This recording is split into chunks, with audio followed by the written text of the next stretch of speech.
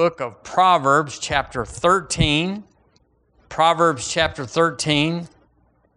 I'm aware of the season that we're in, the time of year that we're in. The Lord is not seasonal as far as heaven's calendar. He's not working off of ours. He's a God of the whole planet, and they're not all doing Thanksgiving. You know how many people don't know what Thanksgiving is all around the world? And we're unique. Swapna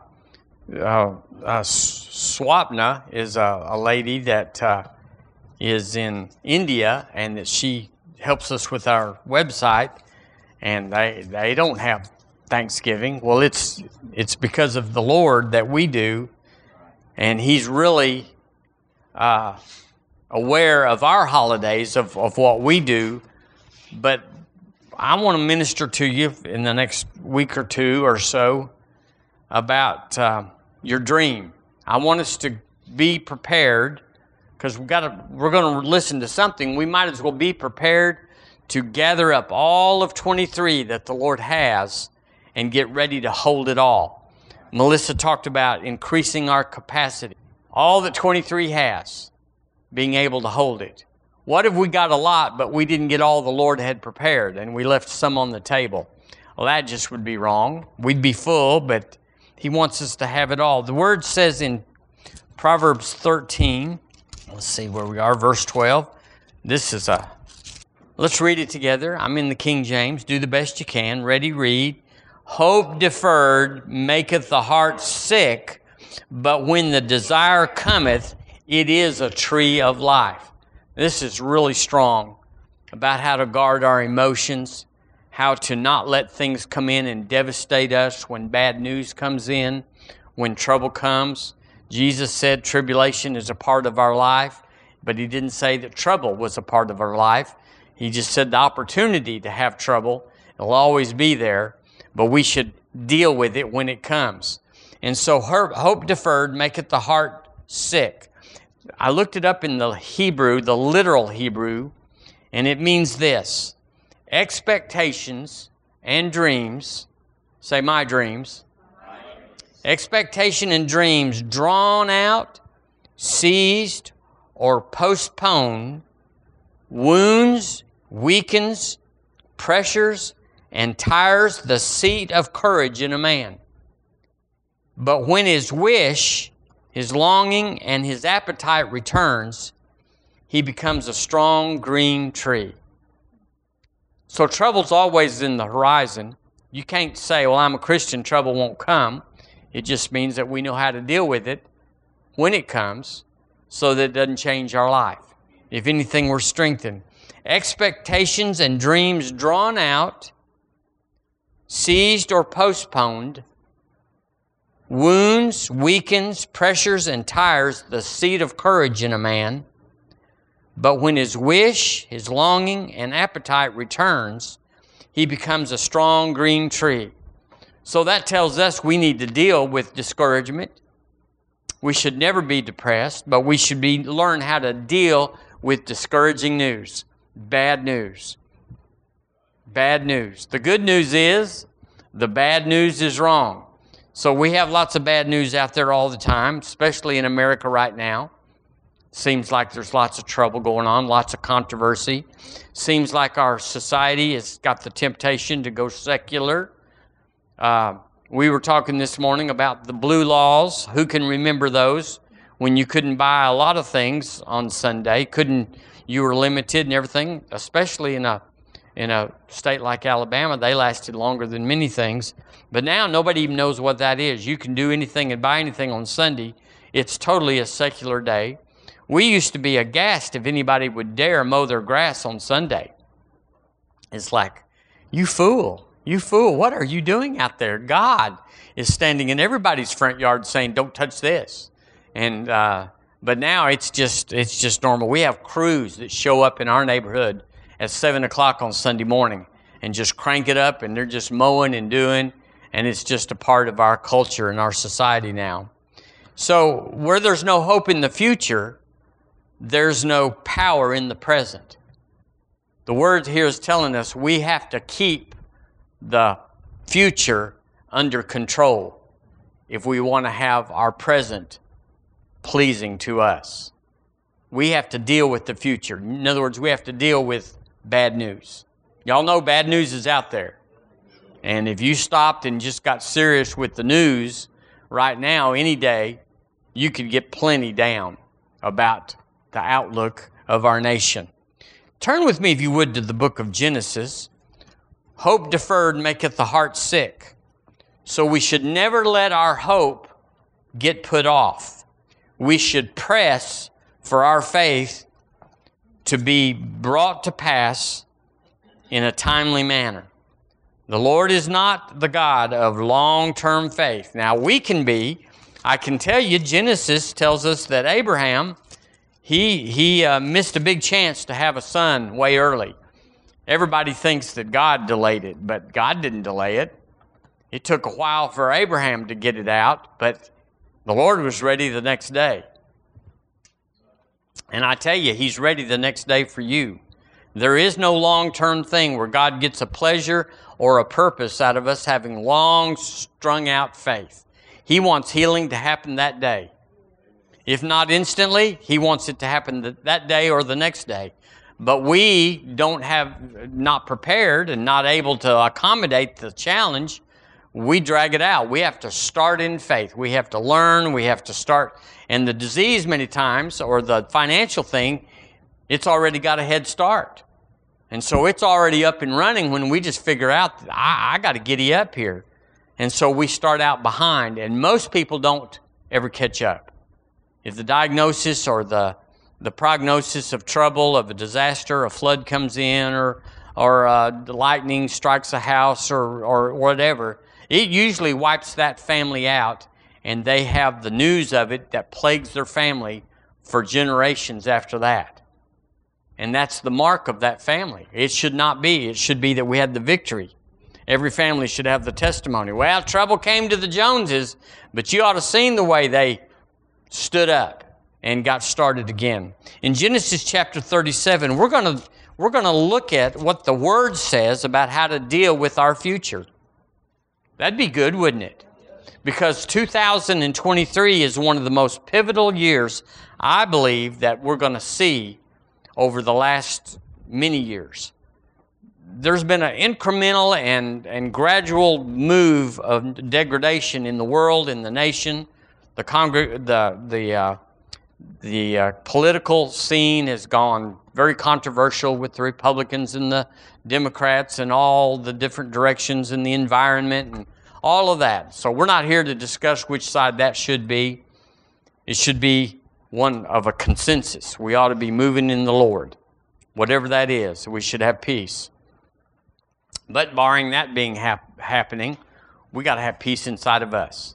And as a congregation, as a family, and as your family, you got to come to the place where that stuff doesn't wipe you out. Because if you're wiped out by the news, you're always wiped out.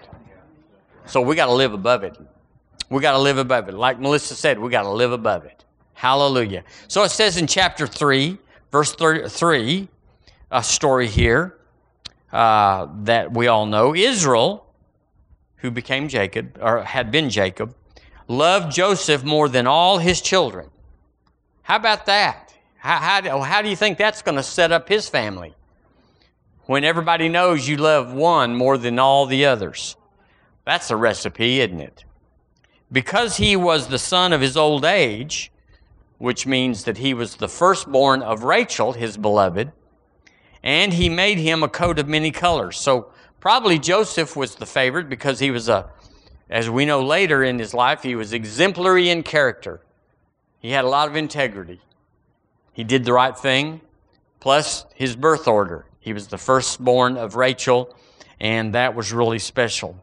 And when his brethren, and he had a bucket of them, I guess he had 10 at that time before Benjamin was born. And when his brethren saw that their father loved him more than all his brethren, they hated him and could not speak peaceably with him. Everybody seen that happen before? The favorite, the baby, often it's the baby. And looks like parents would wake up to that, but they seemed like it's the first thing that they've ever seen. And so it says, and Joseph dreamed a dream. And Joseph dreamed a dream. Joseph dreamed a dream. Could we say that about you? Could we say Pam dreamed a dream? Joey dreamed a dream. Barry dreamed a dream. There's lots of dreams going on. Not necessarily nighttime dreams. That's what they're talking about here, I assume. But you could have visions. You could have revelations. You could see things, which is what a dream is. You see things that you can remember and convey. And many times you can derive a purpose out of it. It speaks to you. It speaks to you. It speaks to you. Lots of things are speaking to you and me. The news is speaking. It's a despairing thing. The economy, maybe your job, maybe your family, maybe somebody in your family is acting real horsey. I think we would all say, I've got one of them or 6, and horsey is everywhere. Only we are not horsey, is that right? Hallelujah. We're recovered horsey if we're anything. And Joseph dreamed a dream. And doggone if he didn't tell it to his brethren. He wasn't as smart as he was going to be. And they hated him yet the more. This competition and comparison is real. And if you want to do anything with your Christian life besides just be honest and just do right, be aware of competition and comparison. It never serves you. The Lord loves us all the same. And He's got a unique and precious plan for all of us. And we do not have to compare ourselves to others in order to have that plan come to pass.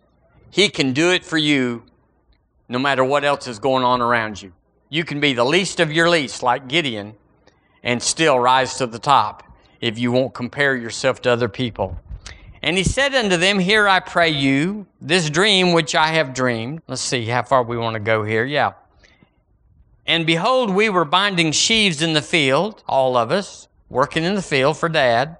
And lo, my sheaf arose and also stood upright. And behold, your sheaf stood around about and made obeisance, worshipped to my sheaf. Good news. Guess what I saw? Yeah, it was me in the middle, and y'all were all bowing down to me. How many of y'all are happy about that? Shalt thou indeed reign over us? Or shalt thou indeed have dominion over us? And they hated him yet the more for his dreams and for his words. And he dreamed yet another dream. Oh, happy day. And told it to his brethren and said, Behold, I have dreamed a dream more. And behold, the sun and the moon and the 11 stars made obeisance to me. I guess he had 11 brothers, didn't he? Hallelujah. And he told it to his father and to his brethren. And his father rebuked him and said unto him, What is this dream that thou hast dreamed? Shall I and thy mother and thy brethren indeed come to bow down before you to the earth? And his brethren envied him. That's a real terrible emotion. But his father observed the saying, and his brethren went to feed their father's flock in Shechem. He dreamed a dream. It's very important that Joseph, who turned out to be the second wealthiest man that's ever lived, only behind Solomon, the second most important man in Egypt, the greatest kingdom of that time. Who's to say that he wasn't really the most important man? Because you have a husband and a wife. Well, the word says he's the head, but everybody knows she's the neck that turns the head. So really, what good is it to be the head if you just have to be turned where the neck turns you? So Joseph was behind Pharaoh, but if Pharaoh didn't do anything without Joseph telling him, really he was the most powerful in a seeming sense. And so this played out. This dream played out. And what I want to share with you this morning is that your dream is designed to play out. And what we say, because it's not material, because it's not actually somebody walking up to us and giving us $1 million, or someone coming into your life saying, I've seen you and I want to promote you and put you in my company over everything, or something that's physical, that's relatable, that you can inscribe, doesn't mean that it's any less important in the impact of your life. Your dreams, or things that are as a dream, are essential. But if you don't regard them, if you don't believe, you think, well, that's just a dream. Anybody can dream, and crazy dreams. They're surrounded by crazy dreams. I've had some crazy dreams. How about you? We've all had some stuff we go, that wasn't from heaven, I hope. But then yet buried in them are significant things that the Lord's conveying to us in a way that He might not be able to convey in another way. He could speak to us, but we tend to think that's me. If I heard something, I would always say, is that me or is that the Lord? And so you have that ambivalence about what the source is. But a dream is particularly unique to you. You get up and you're like nobody was around listening to the dream. Did you say that dream I had last night? No, I didn't see it. I didn't hear it. So it's got significance. The Lord made us, and He made us to do that. And then in verse 9 He says, He dreamed yet another dream. So what we have here, and we're just distilling a story to bring a point. He saw a video of his life, and it was his life. You couldn't attach what he saw to the future.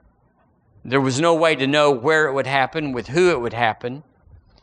But then he saw another dream with more details that said it was his brother and his father that would bow down, that he would be over. That could be disturbing, especially if you're the next to the baby. You're not even the baby, but all your brothers are way older than you. Go to Genesis chapter 15, if you would, please. Just slip back west. And let's see what this image thing has to do with our future.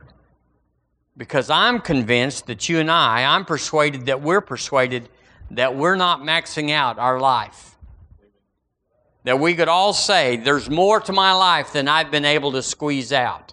I'm good, I'm blessed, it's been a happy life. He's fished me out of this and pulled me out of that. Praise God, we survived, we made it. But it could have been better. We see missed opportunities and missed doors. I listened to Curry Blake last night, and in this particular testimony that he was giving about his life, I related to it. He said, what if I had been on this mission that I'm on earlier? What if I'd said yes to it earlier? I did finally get there, and he said the Lord came to him and said, when he was kind of stuck, kind of high center, as we say, said, how many more people are going to have to die before you decide to go forward with this calling? And I related to that. Can you relate to that this morning? That there's something on you that's peculiar and unique to you. It's an assignment. It's a plan that God has ordained for us. And we're slow, it seems, to discover it. I say slow is if it goes a year where you're fooling around with it and toying with it and asking questions about it, but maybe not asking the right questions to the right one. We're just like, oh, that's peculiar. And sometimes somebody will bring up dreaming, and you might say, well, yeah, I relate to that. I had a dream. And then one day it comes together and you say, oh, the clues were there. The Lord was talking. And now I see that way back then, I see what He was saying, and I could have started way back then. And now, since we all have a time stamp on us, you might be 60 years old, whereas you could have started at 45. And that's what Curry was saying. If I'd have started, I could have started earlier, and I would have been further along now. There was no advantage to waiting. So there's regret. The world knows about this. It's called a midlife crisis or whatever, where people look at their life, they assess their life and realize they've gone further than they meant to without doing something significant with their life, and they look ahead and say, I don't have that many years, and a lot of my advantages of my youth and my money and all that are not here anymore. What am I going to do? And they get into distress. In Genesis chapter 15, we see the man of faith man, Abraham, dealing with his life. And anytime you've been put out, in other words, the Lord has said, I want you to make a major move that is inconvenient, you expect something to come out of that. You expect that there's a reason for that, and you're waiting on the import or the impact of what he moved you for. In this case, he moved him out of his father's country and said, go down there. And so you're kind of like, okay, I did that. What's next? That's how I feel coming from where I came from into Alabama. It's like, okay, I was doing what I'm doing now, and I was, whatever, and I'm so glad to be here. I'm so glad to be here. But you are waiting many times for the next step. And that's in all of us. All of us wonder, why does he move us to Columbus? Why does he move us to all these things? And it says in chapter 15, let's look in verse 1, after these things, so you'd have to look at 14, where Abraham fought this war and saved his stuff, and it settles down now. After the big deal, it settles down. It says, after these things, the word of the Lord came unto Abram. Okay, that would be like a dream, wouldn't it? I mean, in the same vein of communication. You know something that you could not know from God or from the unseen realm. And what did he say in the vision? He said, fear not, Abram, I am thy shield and thy exceeding great reward. Well, that doesn't mean to us what it meant back then. If someone said, I am your shield and your great reward, they meant they were responsible for you. It's not like, well, call me if you need me. He's like, I'm pulling in next to you, and I will never move from your side. And I'm thy exceeding great reward.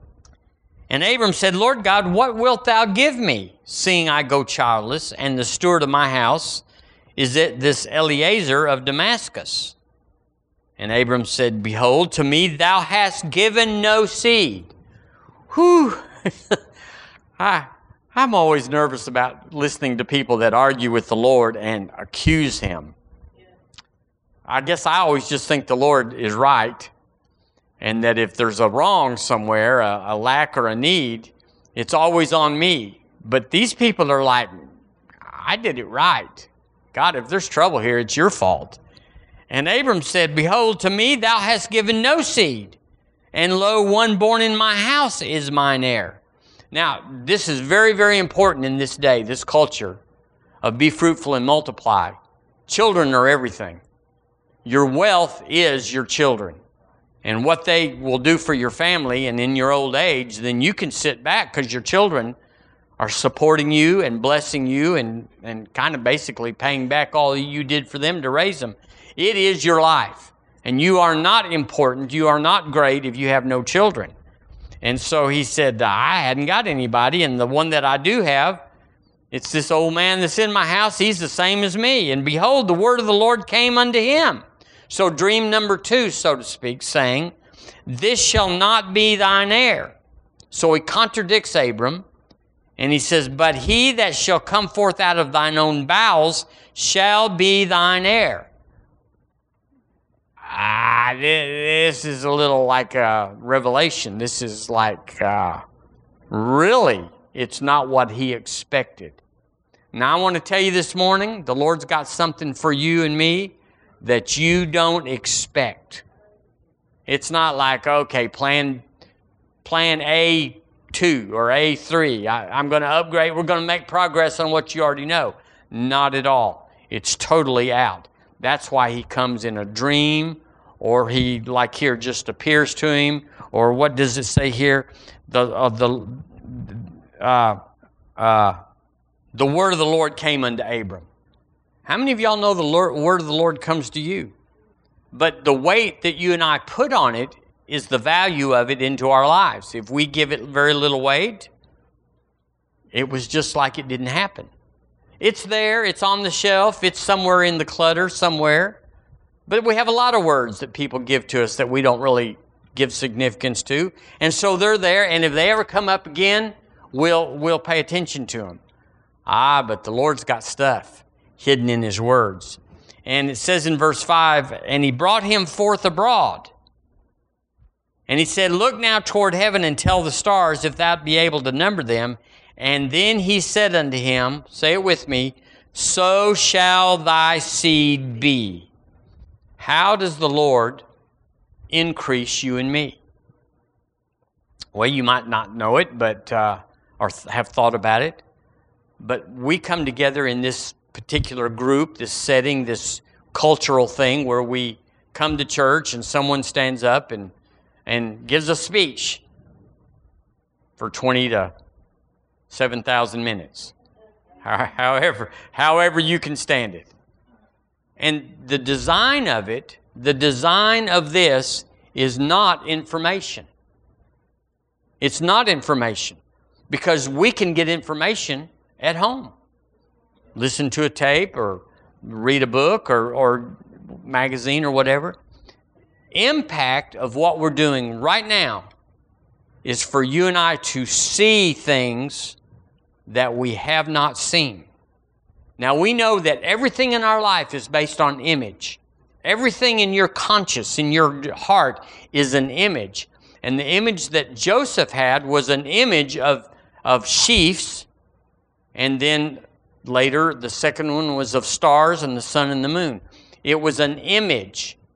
And when someone says to you words in a language you understand, English here, we instantly translate them into the usable form, the medium that we deal in, which is images. So if I said the black dog, you would know more than if I just said the dog. And if I said the tall black dog, well then the image that's inside of you by me saying tall changes. It adjusts. All of a sudden the little dog gets big. And then if we say the mean tall black dog, we all have an image that we can relate to what a mean tall black dog looks like. Teeth bared and, threatening. And so everything in your life is the compilation, my life is the compilation of the image that I've seen by the communication that's come into my life, whether by my eyes or my ears or by dreams, which is still an image. It's a direct image. We don't dream in words, we dream in images. And when someone comes and says something to us, we process, in a moment of time, we process words into images.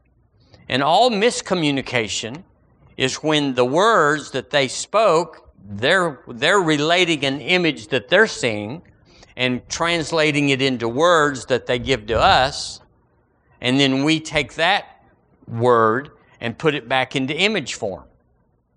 So you have an image, you speak words to convey that image.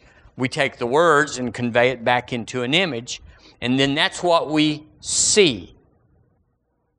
We see that. And if we misinterpret what they said, we miss big or black or mean, we miss any of those, then we see a little scooter dog just walking down the sidewalk when in fact it's a killer.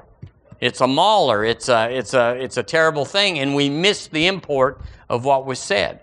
So the Lord comes out at us over and over from different venues. So here this morning, we are in the business of, we're in the ministry of imparting the right image from heaven into our hearts so that what we see is what God sees.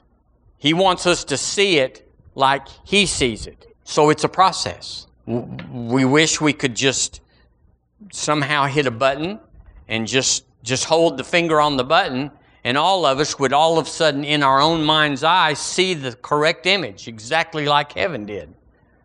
But we have this process where we have to hear it or see it and then translate it into an image. And then there's context on our side. You might say something that would be in my context, but in your context, that same word might translate different based on your upbringing, your background, your expectation, what you're looking for. You might see it different. And so we have to keep coming at it from different angles till we finally hone it down to the right image. So the Lord wants us to see it like he sees it, to see the devil like he really is. Well, what has society done with the devil? Well, back in the day when you and I were younger, we might have seen him in an earlier day where we had an image from the cartoons. The cartoons had an image of the devil, didn't they? And we all know what he looked like in some form. We all know what Santa Claus looks like. How do we know that? Well, it was a company that a man put it in a magazine, and he drew the first Santa Claus, and then later on they fattened him up, and they made him ho, ho, ho, and they put him down a chimney. All these things are contrived. And someone was able to illustrate that and put that image there till we all know that when someone says Santa Claus or someone says devil, we go instantly to a memory bank that's holding that image, and we bring it to the front and say, I know exactly what you're saying. Okay, so this is just a lot. I'm not a psychologist, but I do know how this works. And we all believe we know how this works. And so if you're looking for a husband, or looking for a wife, or looking for a church, or looking for a job, you have criteria that's inside that's based on the images that you have brought forth in your upbringing or in your life, and you've cataloged those and put them in your context, and that's what you are looking for. And when you see it, you believe you have communicated with something that's pleasing to you. But somebody else, like I said, somebody's like, I'm so excited about a daycare I'm going to go work at. And for me, the context would be, oh my word, run. Run. Daycare? Really run? Yes, run. And they're going, oh, I can't wait. I start at 8 o'clock on Monday. So Abraham, as soon as he saw the stars, caught it. The Lord said, out of your own loins, I'm going to bring you your children. And he didn't catch it. He didn't believe it. But somehow, when he stepped outside and saw what he'd always seen, what he already knew was there, but he looked at it in a new context, suddenly he related that he was going to be the father of many nations. It took him years and years, for certainly it took Sarah that many years, to get the stars into a conception. It took Abraham a long time. Actually, not that long. There were other factors. But all of it was predicated on one thing.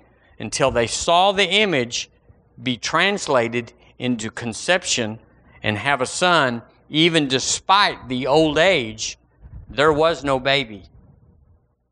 There was no promise revealed. Well, that's what it is for you and I.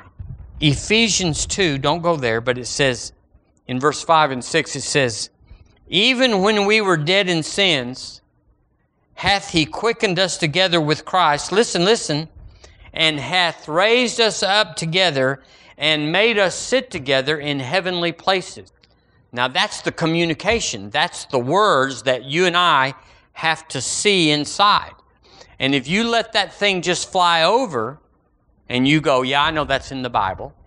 Yeah, I know that's in Ephesians. Yeah, I've read that before, and I can tell you who said it the first time or where I was when I first read it. But if that image does not translate from stars into Isaac, you are not going to see yourself with authority. Isn't the point or the purpose of us being seated together with him in high places, heavenly places, isn't that to convey a message of, if you're there, you're different. It's not like you are when you got up this morning and you put your Wheaties in the bowl and you went and brushed your teeth. It's not like I'm ordinary, I'm normal, I got troubles today, things are waiting on me on Monday, and I got all this. That's the image you may see, but the intent or the dream or the word of the Lord is, you ain't got no troubles. You are seated with him in heavenly places. So that's the truth, and we would even say the Bible is true, and we would even say theologically that we can make that play out through the resurrection of the Lord Jesus and the new birth. But if you don't see yourself there, You're not having any babies, and you're not going to be the prime minister of Egypt. So my future, your future, is completely limited to how I see it. How I see it. So religion, y'all know about religion. It's the lie. It's the lie. It's the perversion of the truth. It's majoring on the minors and ignoring the majors, among other things. It's having a form of godliness, but denying the power thereof. But that's what we've heard. At least that's what I'd heard. I was in church and they were painting me an image, because I didn't read the Bible much and didn't know how to read it. So I went to church, and the preacher would paint an image of my future along with everybody else. And he would say, we're just worms, and we got to struggle, and the devil's big and God is little. However, they said that in religious terms. That's what they said. And don't get sick, because you might die. And be good so God can bless good little boys and girls. And all those things they painted, and that's the image that I had. That's the image I'm assuming that you had in that environment, because they painted the same picture every week. And so we believed the image that they painted was the image that was going to be our future. So that's what we believed, and that's what we became. We became what we believed, and we believed what we saw, and we saw what was imaged into our life. And so there's a chain of events there that says, well, this is how I got here. It wasn't just said one time. It was reinforced over and over and over. A great dream is a treasure. That's why I'm in Alabama. It's because I saw it.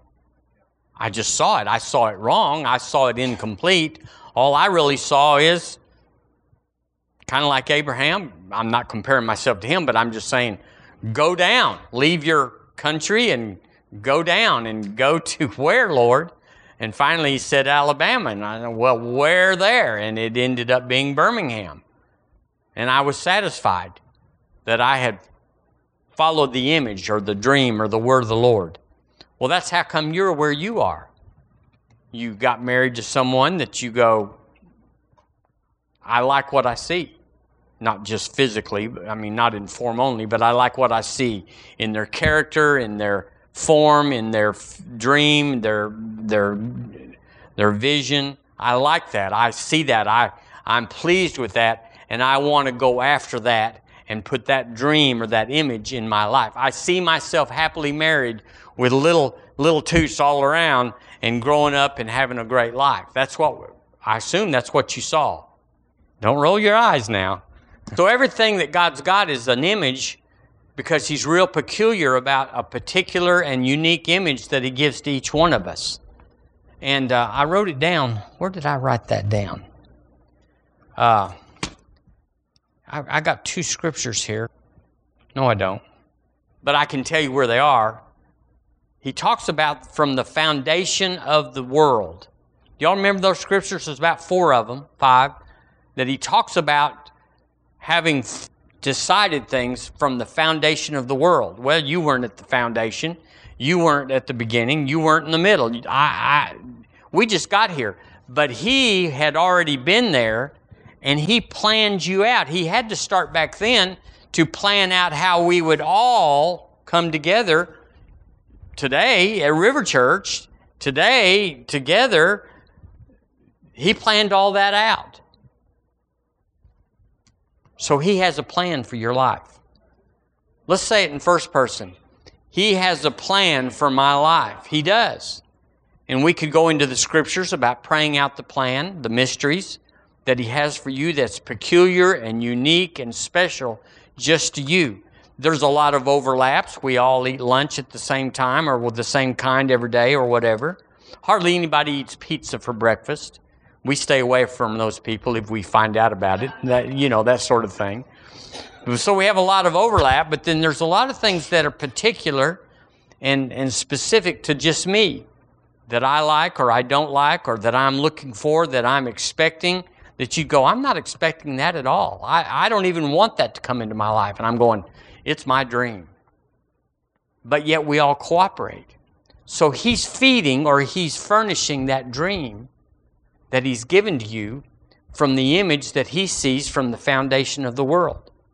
Now, I know this is a little tricky, but if what I want to do is so that we start looking at something we hadn't been looking at, so we can start seeing something we hadn't seen, so that we can become something we've never become.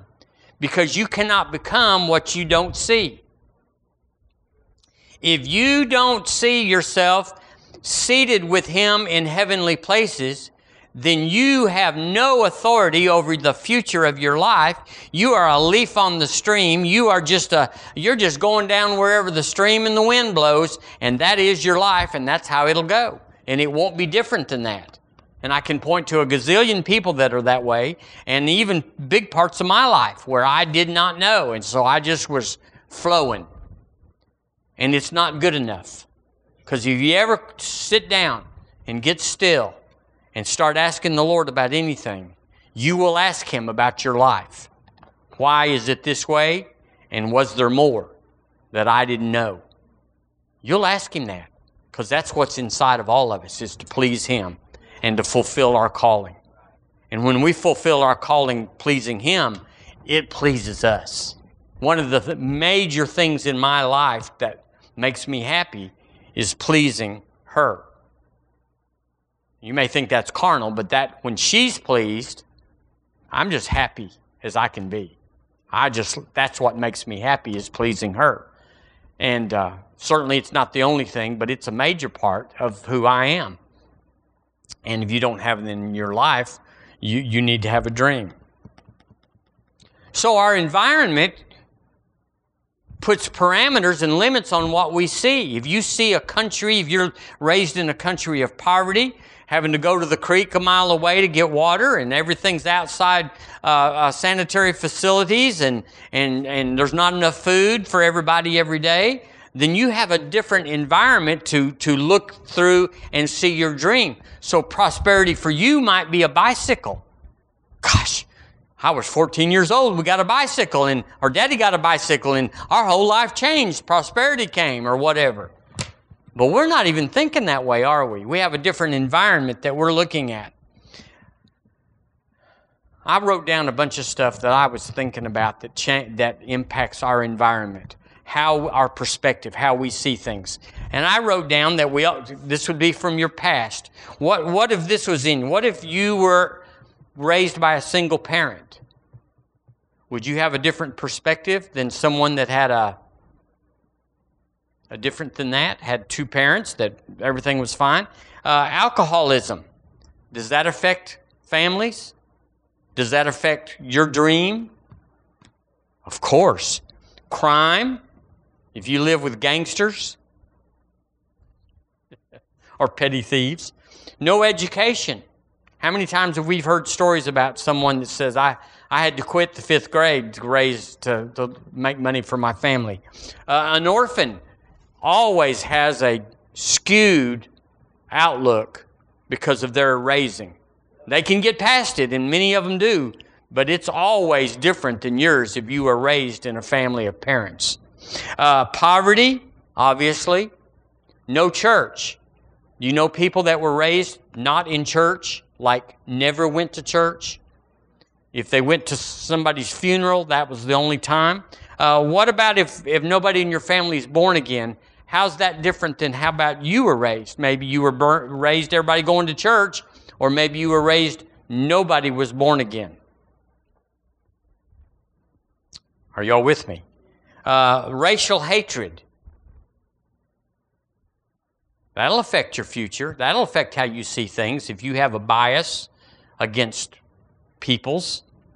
If you were abused, I hate all men. I hate all women because of something that happened in your past. What if you're handicapped and you're mad at God for not letting you be normal? A disease. A lot of people in the 50s, 40s and 50s had polio. And it was just a disease that just happened. You don't even know where it came from. It was scary. Rejection. You'll never amount to anything. Get out of my face. If you hear that all the time when you're growing up, your dream is going to be different than my dream that says, hey, you're the best. A young parent, a single mother, or a single father, or a very young parent, that puts the child, that puts you, if you were a young parent, and that puts your child in a whole nother realm. I got a bunch. Accident victim. Have a lot of accident victims in our society. Bullying. Watched a movie the other night about somebody that was bullied, and it just changed. They couldn't get past it. Divorcing parents. The death of a mentor, a grandfather or a grandmother or someone that was really close to you. Drug addiction. Oh, absolutely. That affects so many families. Fatherlessness. Uninterested grandparents. Yeah. Constantly moving. It'll affect you. I've told y'all I was in 13 schools when I was growing up. It didn't bother me, I don't think, but that's my reference. Political or religious strife, where you have parents or kinfolks that are arguing. I read an article the other day in my man article that I read that comes in. It's secular, but it's talked about what to do at Thanksgiving. Leave these two subjects alone. Or somebody's going to stomp out of the house and never come back again. So these are stories that invariably either touched you or me, or we know someone that it affected, and we can observe them and say, yeah, that's hard on you. But the thing is, now here's my end of this. Everybody has a story. I surely, out of all those, and I just was making them up as I could think of them, surely you were in one of them. Or maybe you were in something I didn't mention. And so you have a story. And our temptation is to live our future based on our story. To see our future based on the handicap or the limitation of our past. And I'm going to tell you that everybody has a story.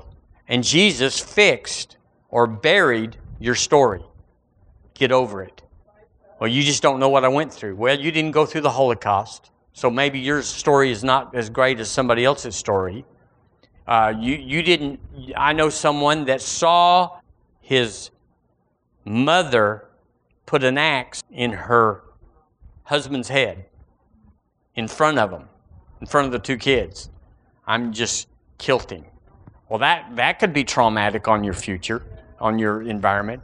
And no matter what your story, now this is imperative about the dream that God's trying to get into us and to translate heaven's design into us so that we see ourselves like God sees us. We see ourselves overall as Christians, as a place of victors, a place of domination, a place of dominion, but also that we see ourselves in our particular places, a man or a woman, having the victory in our life, our peculiar and particular life.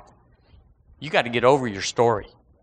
We don't want to hear your story because we got one, we've heard one, and your story, you got to get healed of it.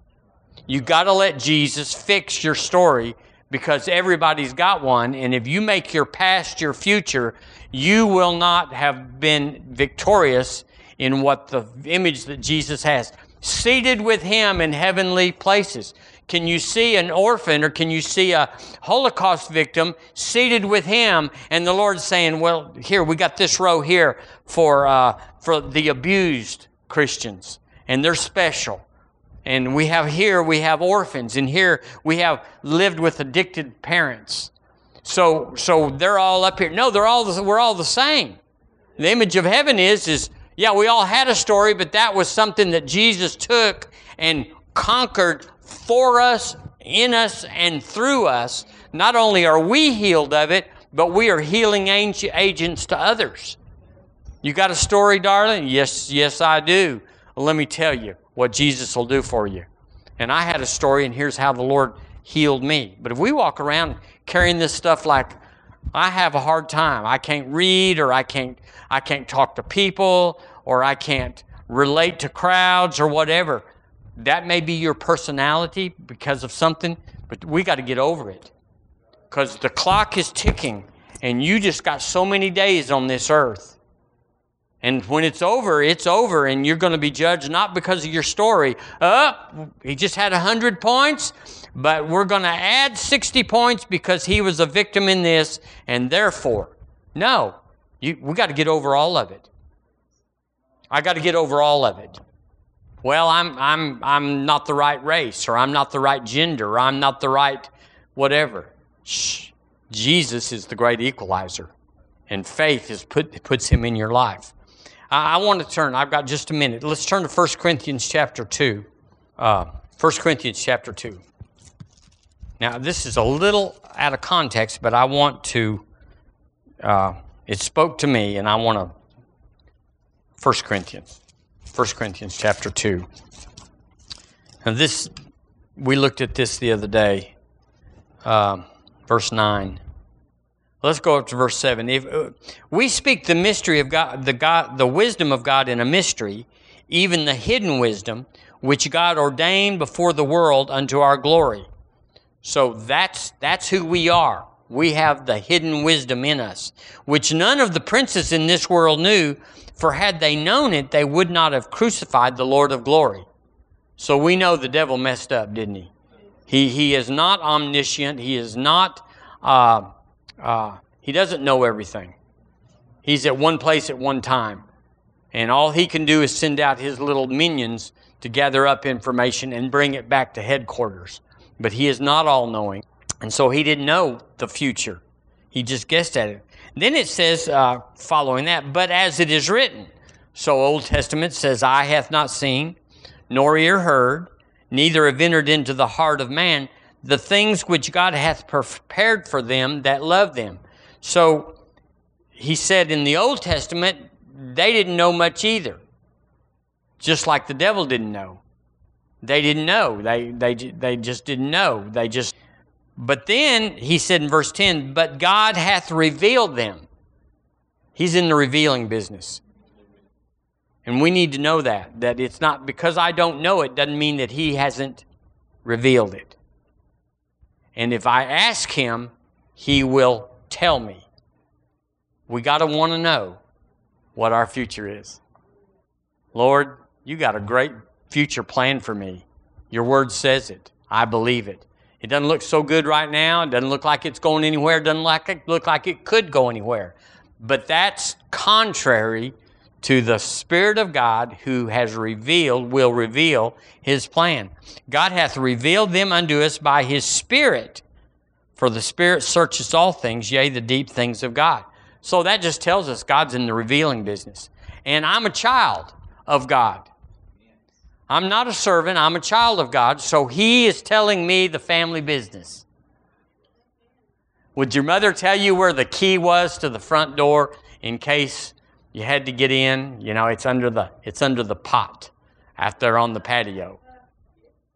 Well, that's who's she going to tell? Tell the UPS man? No.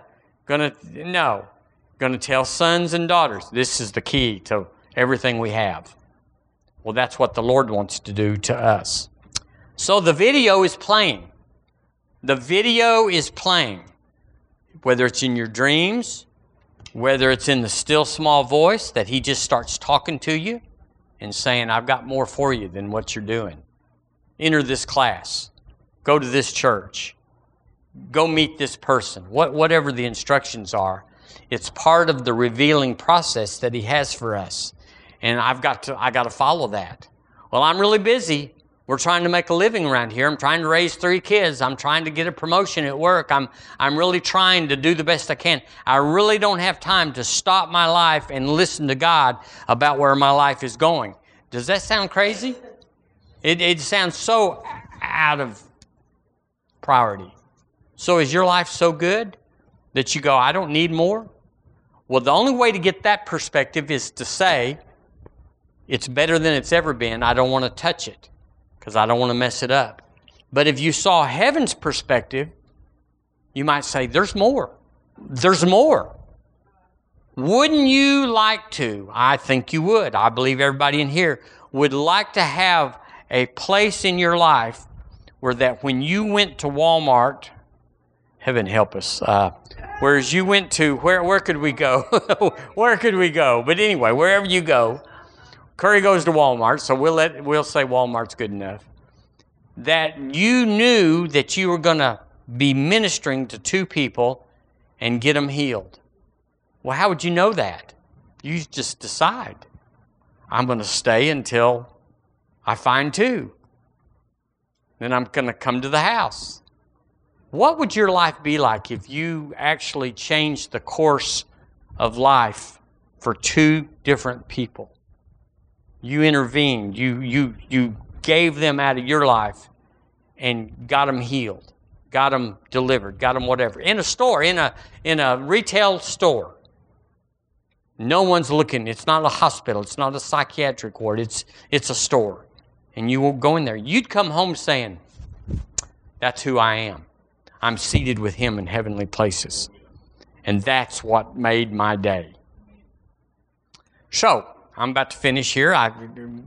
There's a lot here to swallow. But my life and your life is the exact reflection right now of the image that you have of you on the inside. Oh, no, no. Yes, it is. It's the exact reflection of the image that you and I hold. If we don't have any power, oh no, flu's going around, we're going to all go under, I hope so. Get my mask on, get prepared, get ready, it's coming. If that's how you think, that's the exact reflection of the image that you have inside this. Sometimes we're sick, and sometimes we can escape it. But what if you had an image that says, I am never sick? It can't happen. It won't happen. Well, who can have that image? Well, if you don't know that seated with Him in heavenly places has that in the repertoire of who you are, you wouldn't know that. I've always been fascinated by this word called jurisdiction. Jurisdiction. But I've never looked it up until this weekend. I looked it up, and it means, you know, when you're driving through a town or something, it'll say, what does it say? Police jurisdiction. So you always just, if you're speeding, you want to get to the other side of that sign. or something, whatever. In the name of Jesus, get to the other side of that sign. But the word jurisdiction means authority. So that means that it's how much do I have power or authority to change this legally. If you're a mayor, you may not have power or authority over the next city, but bless God, if we in this town, I've got jurisdiction. It means territory, but then it means sovereignty. So, what is your jurisdiction? If you are truly, and you believe it, I believe it, I'm seated with Him in heavenly places. It's the highest place you can be seated. Another place it says, the right hand of the Father. So we got, how can you imagine this? You got to go into your image realm and see God sitting on a tremendous throne, however that looks. And then you see Jesus on a tremendous throne. And then you see you in the same kind of throne, in the same place. Not a little play chair or whatever, but the same size and the same glory as what Jesus is seated in. Have you ever thought of it that way? Or did you always just think, well, we're behind Him in the back up there section, in the nosebleed section. We're up there, but no, exactly the same. What if you knew that and it affected your sense of jurisdiction? Do you have authority over the devil? Well, how do you know that? Because it says it. That's right, Garland. It says it. It says, I give you jurisdiction over the devil. So if the devil messes with you, what image do you see?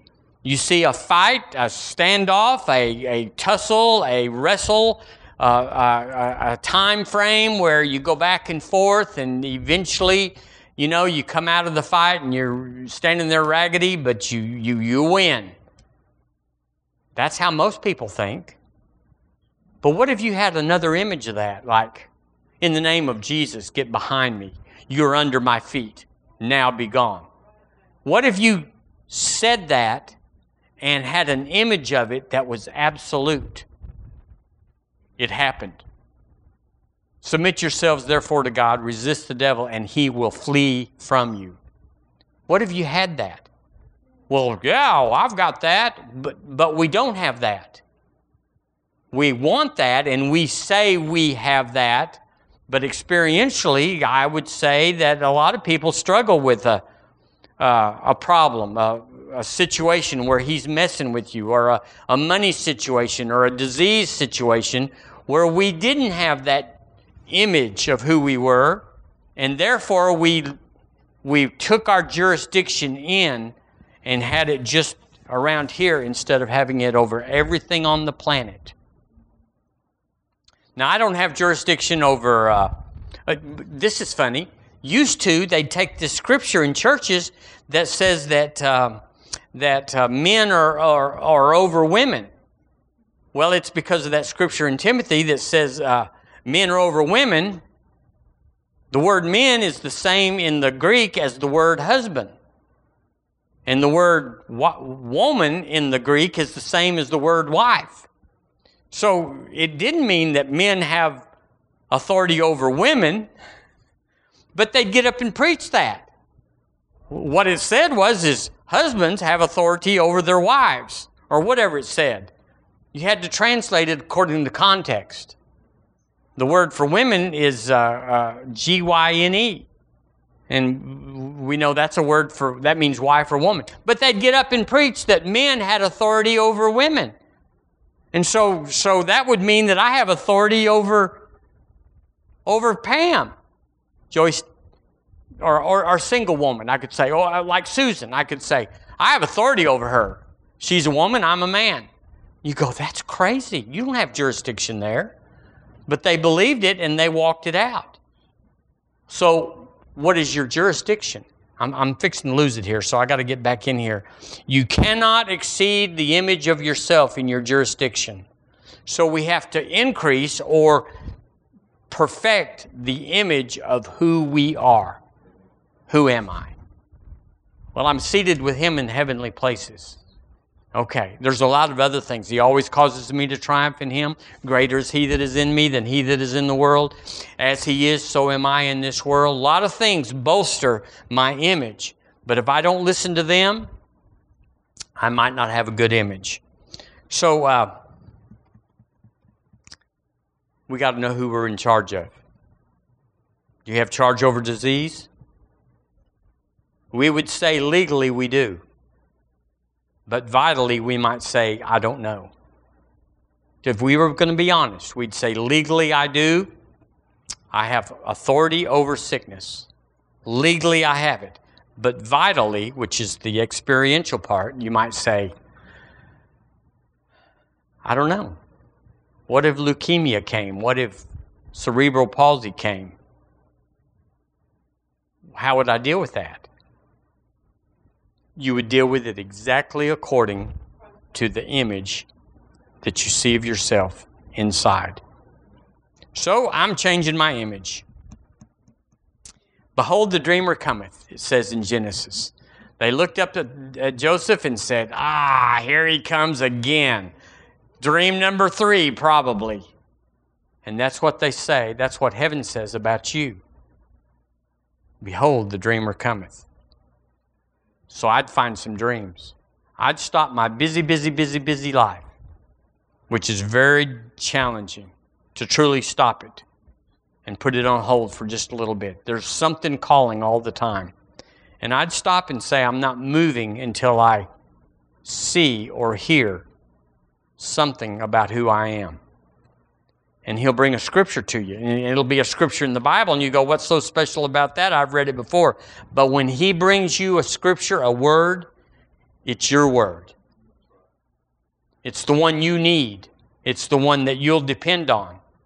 I have scriptures in my life that are me, even though everybody's read them. But they're me. We have scriptures in the Word about River Church, even though they've been there forever. They're River Church. That is who we are, and that's what we have, and that's what we do. I would stop and I would say, I got to hear from heaven, because trouble's coming. Trouble's coming. It's everywhere. It's not that, it's a good Christian wouldn't say that. We know trouble comes, but greater is He that is in us than the trouble. So we don't have any. Proverbs 3:6 says, He will show you which path to take. I'm going to prophesy, just like Melissa already did, that next year, 2023, will be a year of increase. But it's particularly the word of the Lord that came to me was it's going to be a year of knowing what to do. That's what I'm going to give you for 2023. It's your year to know what to do. I know what to do. I have an unction from the Holy One, and I know all things. I know what to do. Amen. Isn't Jesus wonderful? I just appreciate Him being sensitive to who we are every day and stopping everything that's going on in His kingdom and saying, I'm going to touch you in the particular area that you're in, that you're dealing with, that you're struggling in, and that's not working out, and I'm going to stop and we're going to work it out together until you get it straight. Yay. Yay, Lord. Lord, we thank You this day for the plan that's been before the foundation of the world for each one of our lives. It is precious. It is holy. This plan is holy. You regard it as sacred, and that You are doing everything in heaven's power to bring it to pass in our life. So we're going to cooperate. We're going to come under. We're going to listen to You talk about Your plan for me, so that we can cooperate and we can please You, and we'll be pleased. Thank You, Lord, for insight on this. We'll give weight to it. We'll give focus to it, and it will change 2023 and the rest of our days in Jesus' name. I want to encourage you again to look at the DHT. I think we're watching 2017 right now, but 2020 is out. I have not seen 2020. Does anybody know about 2020? Yeah. Is it different? Is it? Cassius, have y'all watched 2020 yet? Yeah, 2020's out and the book's out. So I think the book's out. Anyway, I'm looking into that. If I'm real interested. I always have been. I've been with Curry. We prayed about, I'll just tell you all that before we go. We prayed about back in 2008 about being directors for Alabama with Curry Blake. And we just didn't feel like it was time to put John G. Lake Ministries on to what was then Word of Life. It didn't, we couldn't make it fit. But the Lord told Debbie that Curry Blake is your mentor for healing. And so I just passed that along to you. I've never heard him in error. I've never heard him. Not that that would disqualify. I love a lot of people that I've heard them say things that you go, that's not right, but the Lord will fix it for you. And we're just going to move on together. You don't throw people out because y'all know. Thank you for not throwing me out. Hallelujah. I bless you in Jesus' name. Be blessed.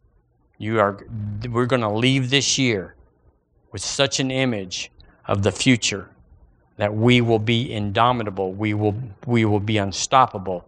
We will fulfill our call. In Jesus' name, amen.